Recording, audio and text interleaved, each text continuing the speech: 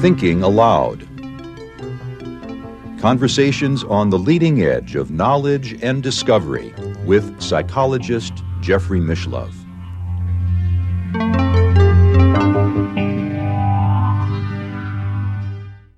Hello and welcome. I'm Jeffrey Mishlove. Today we'll be exploring animal communication.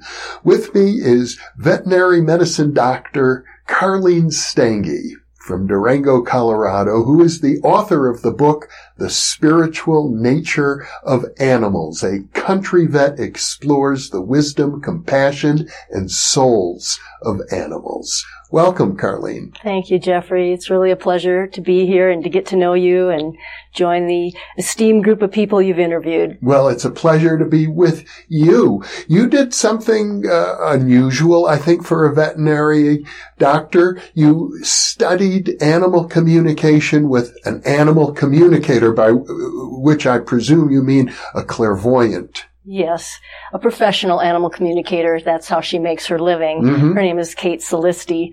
So with each of the chapters in my book, I wanted to give a genuine review of what they really believe. So I practiced each of the religions. I practiced Buddhism and, I chanted mantras for the Hinduism and so on. Mm-hmm. And so I really was skeptical about animal communication. I did not believe it. And so I wanted to present a genuine view of it. So I decided I better just do an apprenticeship with Kate, who was recommended to me. And lo and behold, I discovered that we do it all the time. Uh-huh. You were already doing it. Already doing it. I mean, all veterinarians are animal communicators because we don't have the option of asking the cat, how do you feel, or dog, what's wrong? Mm-hmm. What did you eat? Yeah. They're always getting in trouble eating things. You wish you could ask them and they'd tell you. Yeah. But so I did it, and people communicate well with animals all the time. You ask your dog, do you want to go out? And the dog goes, yeah, I want to go out. Or, are you hungry? What, Yeah. People do it all the time. Mm-hmm. But veterinarians, we don't have carte blanche to just run every test. We can't just go do an MRI. So we have to use our other senses, So the flick of a tail, the set of the ears, the look in the eyes, vocalizations, and we palpate. We feel everything for a flinch to a touch, and then we use our intuition or guess. So, our best scientific guess, our educated guess as to where to go next with diagnostics or medications, because we can't just run every test and make a diagnosis. We have to sort of guess. So I think we start to pick up over the years, you get clues. One day I walked in the back door of the animal hospital and there was a yellow lab laying on the floor and it was laying there like this and it looked up at me and went, ah! And I said, I think this dog needs to pee. And everybody was busy. Everybody was busy with other animals. And they said, we know, we're all busy. I said, I'll help. So the dog was paralyzed. Oh. And so we took it out and the bladder was huge and it was also paralyzed and couldn't express it. So took it back in and catheterized. The other vet there catheterized so it had jumped an irrigation ditch and missed and hit his neck. Oh. Sorry. And so I said, do you want me to do acupuncture on the dog? They said, well, they're going to euthanize him. I said, well, I got a few minutes, I'll just do some acupuncture. And if they euthanize them, don't charge them. But if they want to continue, let me know. Mm-hmm. So I treated everything. I figured he had a neck injury because everything but his right front was paralyzed. Mm.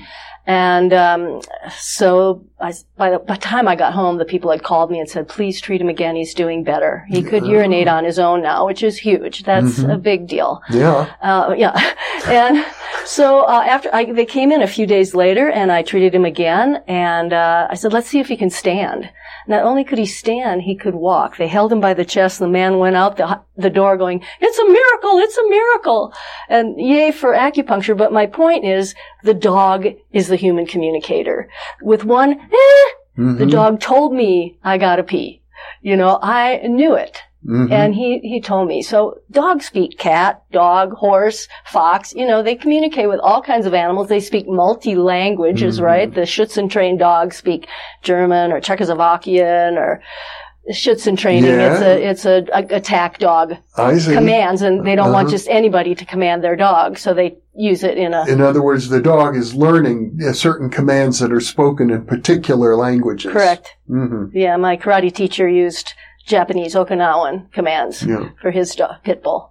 Well, I would imagine for a human person, any person, to communicate with an animal, it's not so different than a mother communicating with the baby. Right. Oh, that's a good example. Mm-hmm. For sure, they understand intuitively what's going on.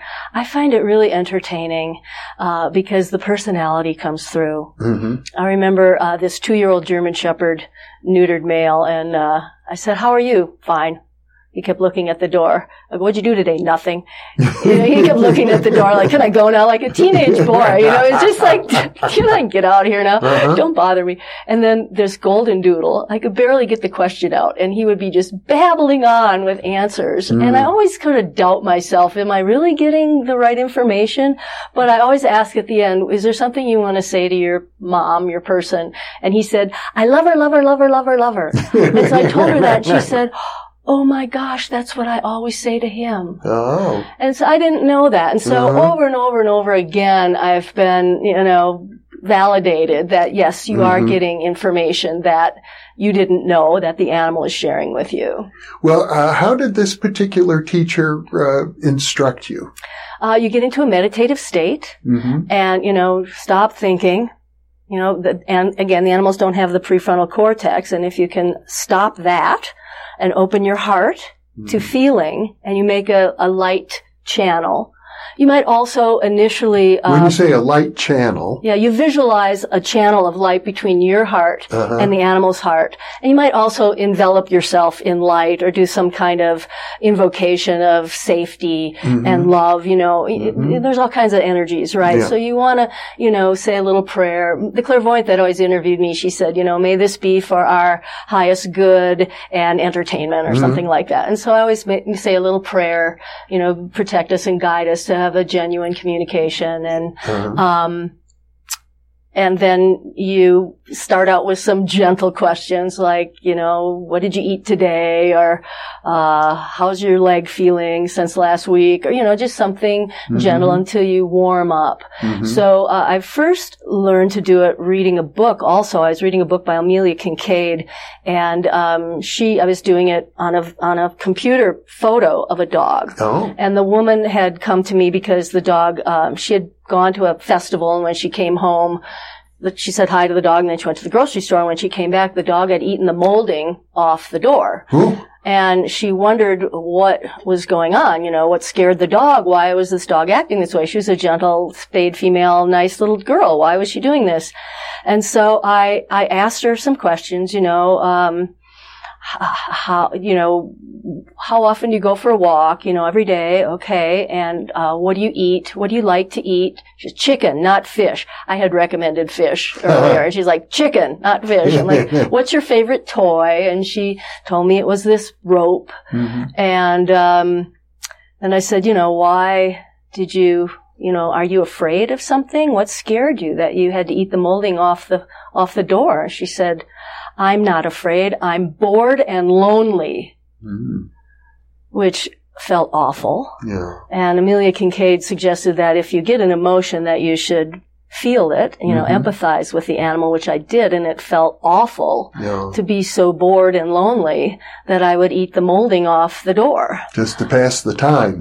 Just from frustration, from being insane, from nothing to do. Yeah. I mean, these animals have brains, and they're bored, right? And so I told the lady, I asked him, do you have any other dogs? Do you have any friends? Do you like other dogs? They said, I like little dogs. Do you like cats? No. So when the woman came back in the room, I asked her, I go, does the dog like dogs? Yeah, he likes little dogs, Does he like cats? No, he's afraid of cats.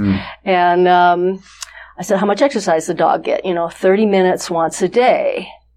And then she goes away and leaves the dog locked in the house. I said, this is not a stereo system that you can turn off. Yeah. Speaking of the zombie and the machine of the animal, it's not. It's an animal with a mind and feelings, and it's bored. The dog is bored and lonely. You know, could you get in another dog? I mean, you wouldn't leave a child alone all day, I suppose. Well, some people do, but yeah, that's not advisable. But I gather that lots of times the pets that you communicate with are kind of like children. I mean, they assume that role in the family. Yeah. Or sometimes they're the adult. You know, depending on the individual.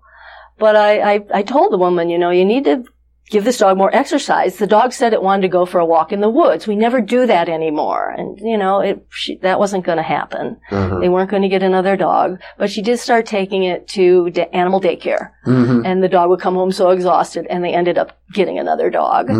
And so the behavior stopped. And I talked to my clairvoyant who reads me, and she said, that's why I never practice empathy. This clairsentience. I never practice that because you feel the other animal's pain or the other person's pain. She said, I got enough pain. I don't need that. Right? I see. And so I try not to do that. One of the most interesting animal communications I had was a dog that he was waking up out of his bed and looking really scared and getting up and going over and sitting somewhere else and looking really afraid. And they couldn't figure out what was wrong. And he would do it multiple times, a day and night. And so I said, send me some photos. So they sent me 3 photos. One was him on a hike with another dog, and he was all happy. And the other one was him in the backyard, all guard dog. And then there was this picture of him like this. So I communicated with that picture. Now, let me understand this properly. The photos came from the owner? Yes, she sent them on email. I open them up. I make my connection with the animal. I want to see the eyes. The eyes have to be looking straight ahead. So the animal is not physically with you. Correct. All you have are the photos. And I can do it with the people, but the people are there then. Yeah. You know, and sometimes that's okay if they check out a little bit. Yeah. But otherwise they kind of get in the way sometimes energetically for me. Yeah. Other people are much more experienced at it than I am. So I like to do it. Well, the course you took ran how long? I just did 2 months, and it was over the phone. I see. And how did you progress during that time? Did you find like you just right away realized you were already doing it anyway? No, the first thing is you communicate with your own animals, which is really problematic because you have a lot of emotions and worries and concerns and agendas already projected out there. So you have to learn to stop that. You have to stop your thinking and just go with the feeling and connecting with heart and asking and then listening. You know, one of the problems I had that she pointed out is you're always trying to fix everything, and you're more doing it for the client's perspective rather than the animal's perspective. You need to be the advocate for the animal and tell the people, straighten up, here's what's happening with the animal, and then the animal will trust you and say, I'm your advocate, I'm speaking for you. But I get hung up because they come with veterinary problems and the client has a problem and I'm trying to mediate between the two. So that is my issue. But when you communicate with the animal, are you thinking in words? I hear words. I'm more clairaudient than I do get some pictures sometimes, and I get clairsalience, I guess it is, where you have odors, smell odors occasionally. I had one dog that it had eosinophilic pneumonopathy. It was a severe allergic reaction in the lungs. A lot of nasal discharge, and it was an Akita, a beautiful dog. And I got this disgusting odor. It was like a combination of garbage and feces and, just bad. It turns out they found pack rat nests under her pantry, under her bathtub. It was an old house. And now dogs smell parts per billion, right? Yes. So you can imagine the olfaction that affronts them all the time. And I'm under the impression, though, that dogs often like odors that humans would not like. Yeah, they're attracted to things that, they'll eat anything, especially if it reeks. So, but in this case, the dog was trying to let you know it didn't like that. Well, when I started talking to it, I got this smell. That would be normal because smell is such a large part of the canine consciousness. Exactly. That if they want to communicate with you, to send you a smell would make a lot of sense. Right. Good point. Logical. Good point. I hadn't thought of that. Yeah. Right. And occasionally I'll get an image. Again, I had a very odd one with this dog, and I was talking on the computer. I like to do it at night when I'm rested and it's all quiet, and it takes a lot of concentration, really, for me. And I said, what's going on? Why are you so afraid? And he said, there's mean people in my house. And I knew the owners, and they were very nice people. And he said, they're everywhere, and they poke me. And I said, does anybody else see these people? He said, the cat does, but they don't bother her. And I said, do the husband and wife see these people? No, but they're everywhere. They come in the windows and the doors, and they're in the basement. And I was like, this is an area not where I have been before. Yeah, that sounds like a psychotic animal. Well, it was a rescue from the Navajo reservation. So I don't know now, is the house haunted? Is the dog haunted? What's going on here? Yeah. But I just told the people, here's what the dog said. And he told me to tell you they're in your bedroom, and I leave it at that. So they got a person to come, a shaman, to come and create a vortex to clear the house of these demons or these ghosts, entities. And then they had their priest come and bless their house, and the behavior has completely stopped. Well, how interesting. It was, So I definitely believe it is a valid and really helpful thing. And you started out pretty skeptical. Totally skeptical. But one thing I did relate to was how animals sense our energy. And I think animals sense the energy of other beings. Now, the story of Balaam's ass in Numbers 22, right? Yes. That is a great story because, shall I tell the story? Yes, yes, it's a fascinating story. All right, it's the best story in the whole Bible. So Balaam was a prophet, and at that time the Israelites had left Egypt for the Promised Land, and there were thousands of them, and they camped in the land of Moab, and the Moabites were upset by their presence because there's so many of them, and so they hired the prophet Balaam to curse the Israelites. So Balaam got on his donkey, and he headed out to do the job. But God didn't want Balaam to curse the Israelites, so he placed an angel with a sword in Balaam's path. But Balaam didn't see it, but the donkey did. And she turned away. And Balaam smacked her. So now he tried a second route along a wall.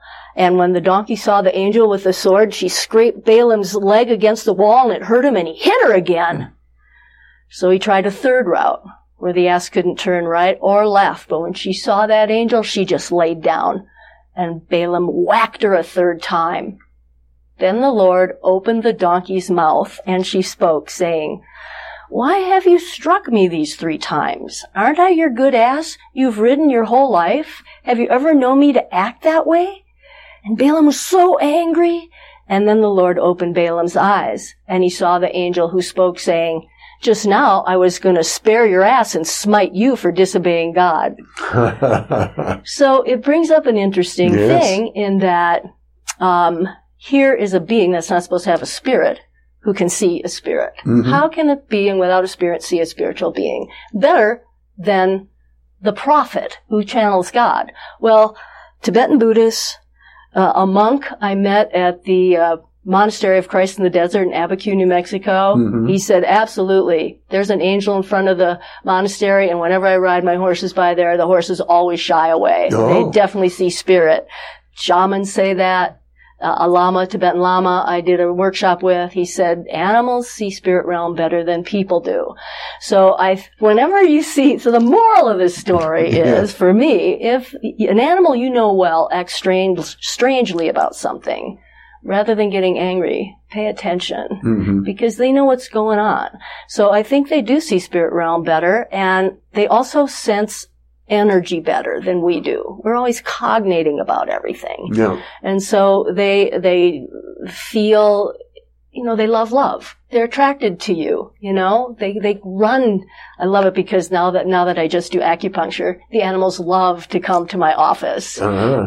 They get cookies and the opium is released during acupuncture. It makes them feel good. Mm-hmm. So they love to come, where a lot of times they're scared at the veterinary clinic. Maybe if they've never even been there, they can smell it, they just sense it. I ain't going in there.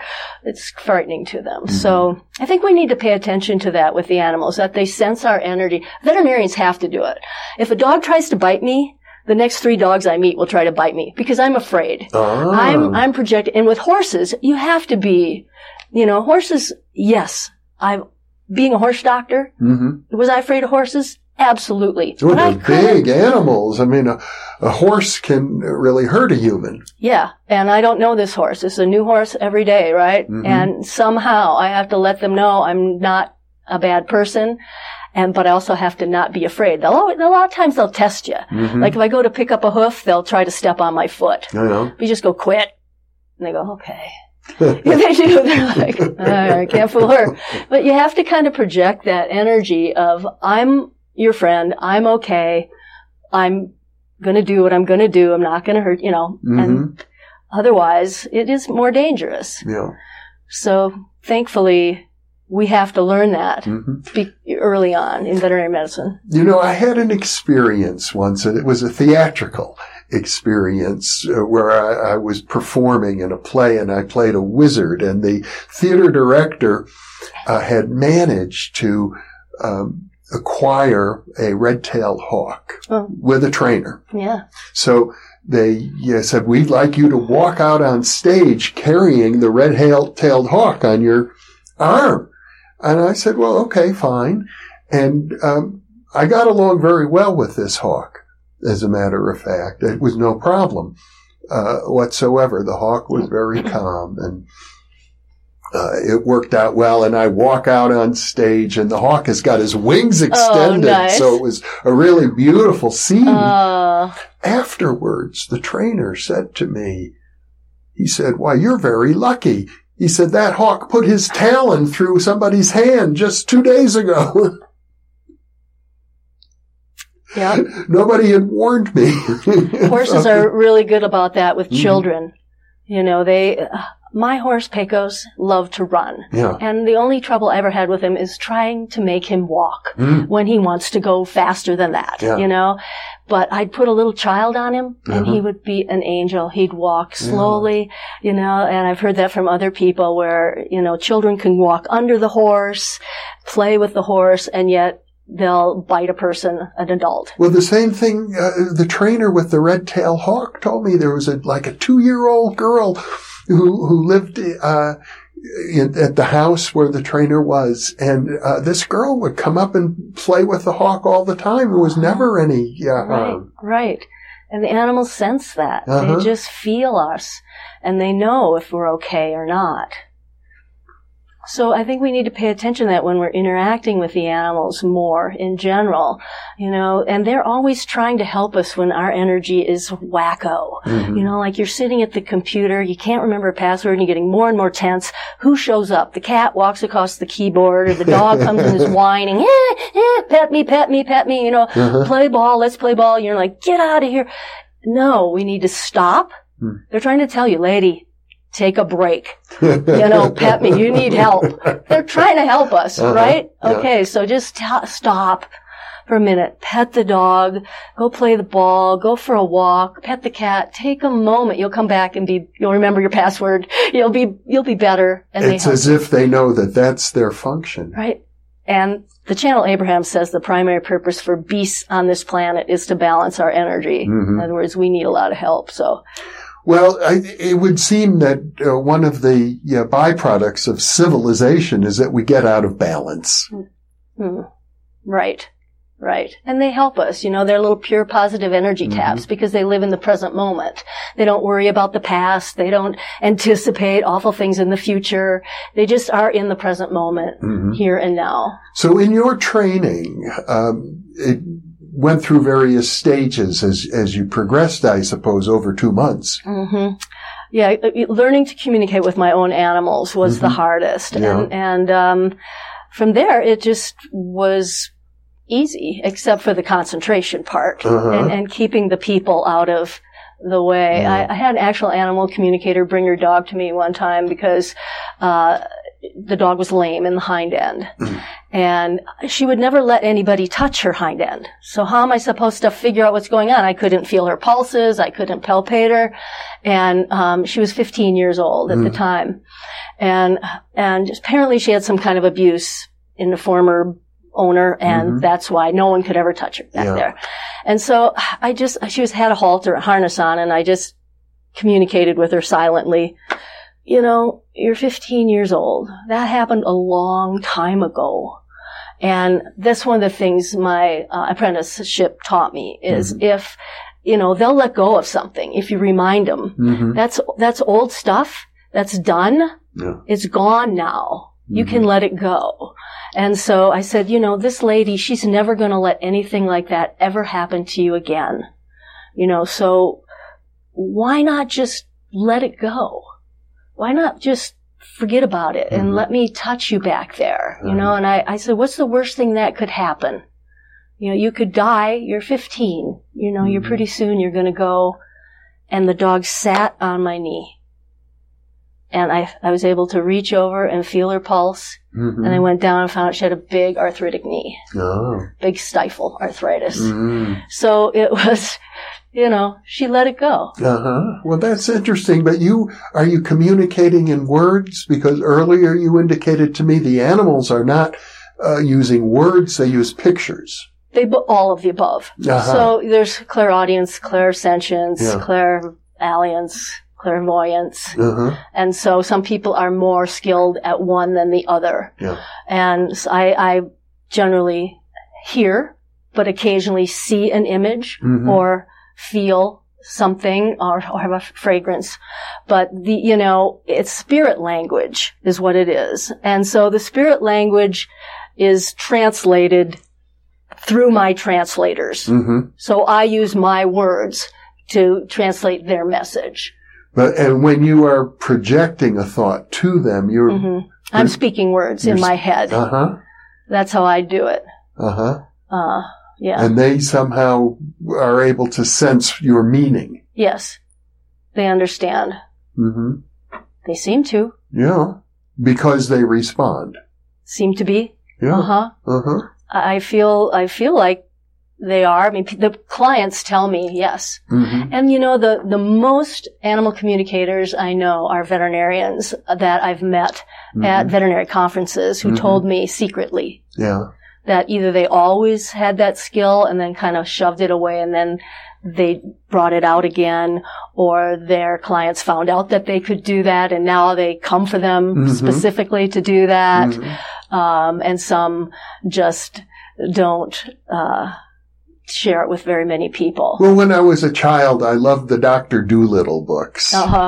And you know, here's a man who seemed to have a natural ability to communicate with every animal, and he could hear them speak to him. Right.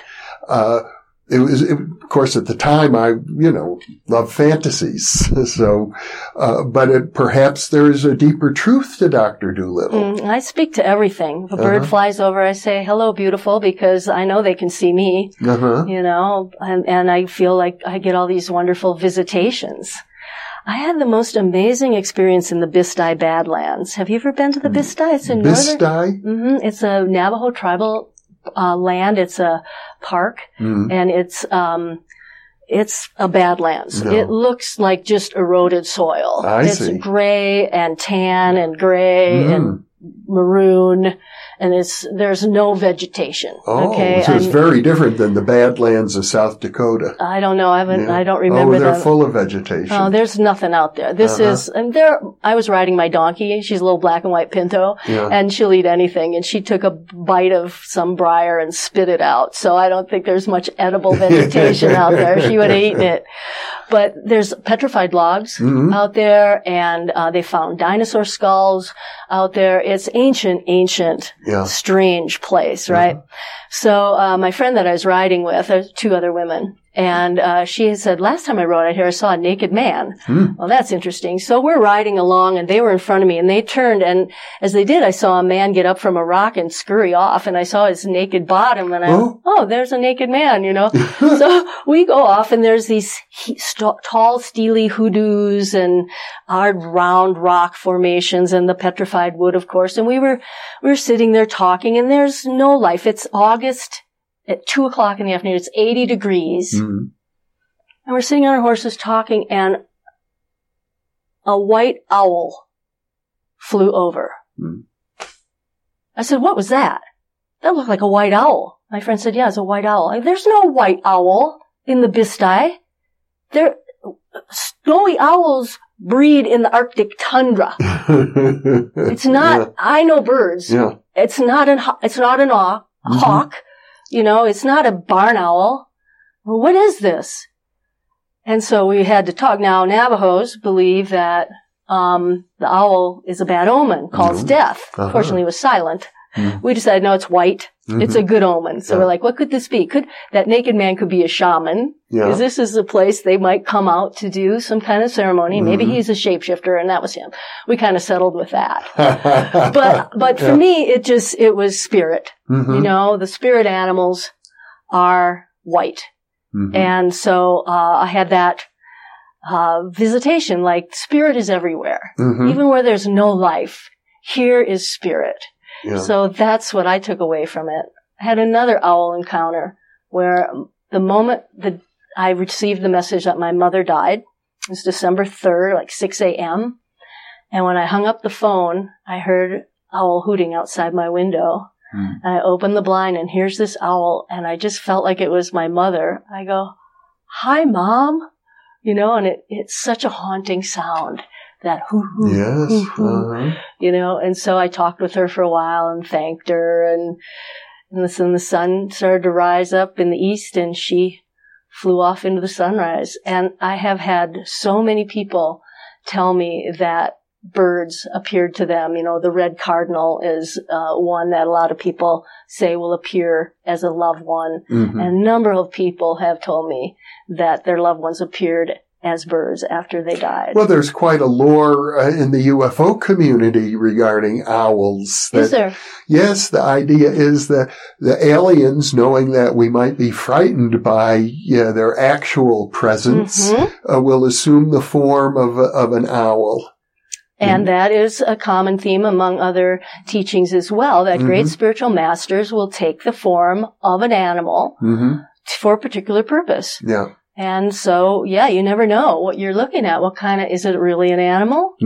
Is it a spirit animal? Is it a spirit in animal form? Is it an alien? Is it? Well, I would think if you've established some ability to communicate with animals telepathically, that you would be able to use that same ability with a spirit animal.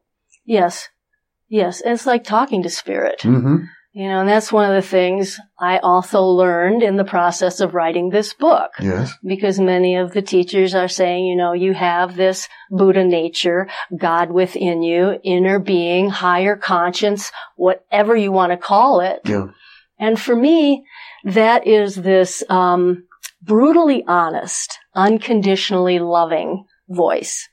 So here's a trite example I like to use is my hand is in a bag of potato chips. And I hear, that's enough. Do I listen or do I argue? Just 10 more. That's 10. Yeah. Okay. And more I listen because this is like the animals. It's trying to help me. Yeah. It's trying to teach me. And I think I told you about my episode with the I Ching. I asked the I Ching a question, the Book of Changes, and the Chinese book of basically fortune telling. Yes, but it's more than that. It's you know, both Confucianism and Taoism. Yes. It's ancient, and it doesn't tell the future. It tells the present. And so you ask a question, it tells you, here's what's happening right now. These are the influences operating at the moment. Right. Yes, and Carl Jung wrote the introduction to an edition of the I Ching. He did. And so I asked it a question and it gave me the answer, and it said, but all this good advice is wasted on you because you're so obstinate you won't take it. Oh. And I had to laugh because it felt very true. Well, you probably changed a bit since then. I have. So those kind of messages, I just learned to surrender, accept, and trust way more than I ever used to, which has helped me a great deal. Yeah. In your work as a vet, I presume you're dealing almost exclusively with domesticated animals. Well, the Durango Animal Hospital treats wildlife for free. So it's a really fun place. You walk in there, like one day I walked in there and here comes a peregrine falcon on Dr. Hammond's arm. And I said, you are holding the world's fastest creature. Oh. Yeah. He said, they're amazing. You know, and it had a broken wing. It had broken the radius and ulna. So he had planned to send it to a flight cage over in South Fork where they rehab the birds and then teach them how to fly again before they release them. Yeah. So veterinarians are doing a lot of this work pro bono. Yes, if you don't belong to a corporation, because they won't let you, which is why he hasn't sold to a corporation. He wants to do wildlife for free. And he is a falconer, so he has dealt with a lot of falcons. But anything, you know, any kind of wild animal has been brought. And they also have a relationship with the DOW, so that the DOW can bring an animal in. So what is that? Division of Wildlife. The Division of Wildlife will have an animal. Or, you know, often, like, people call me and say, I found a fawn. And I'm like, don't touch the fawn. Leave it. Mom went to Walmart shopping. She left the baby in the crib and now you're stealing it. And now your scent is on it. You're wrecking it. Leave it. People always think they're going to fix things by intervening. Leave it. Let it be. Nature is a better way of doing with it. Unless you've mangled it and it needs help, okay. Hopefully the DOW, call the DOW, the Division of Wildlife. They'll take care of it, and then they take it to the animal hospital if someone will take care of the animals. But I've seen all kinds of things in there. Foxes and definitely owls and mountain lion cubs and, you know, beautiful, wonderful wildlife. And do you find that this animal communication works with the domesticated as well as the wild? Definitely. I mean, I was talking to a tree one day, too, a big cottonwood tree. And it told me it chose to be a tree for 600 years or whatever. It was, you know, just sit here and watch everything go by in the blink of an eye. You know, I had this lovely conversation. Maybe I was making it up in my mind. I don't know, but I had a good time. Yeah. Well, and that's one of the issues when you do this work is that there's always, I suppose, a possibility you can be fooling yourself. Yeah. I always leave that as a possibility. But then I'm validated so often more and more that I just let it be and I don't judge myself. Yeah. That is the number one thing I learned in the process of writing this book. I met a clairvoyant and I wanted to interview her for my book, and I told her how badly I felt about when my patients didn't get better, and she laughed. And then she laughed some more. And she laughed until she cried and nearly fell off her chair. And I felt offended. I said, well, I'm glad I can be a source of entertainment for you. She said, I'm sorry, but it's not your fault if an animal doesn't get better. I said, well, what do people hire me for? She said, well, you help for sure, but there's a lot more going on than just what you do. Maybe the animal had other plans.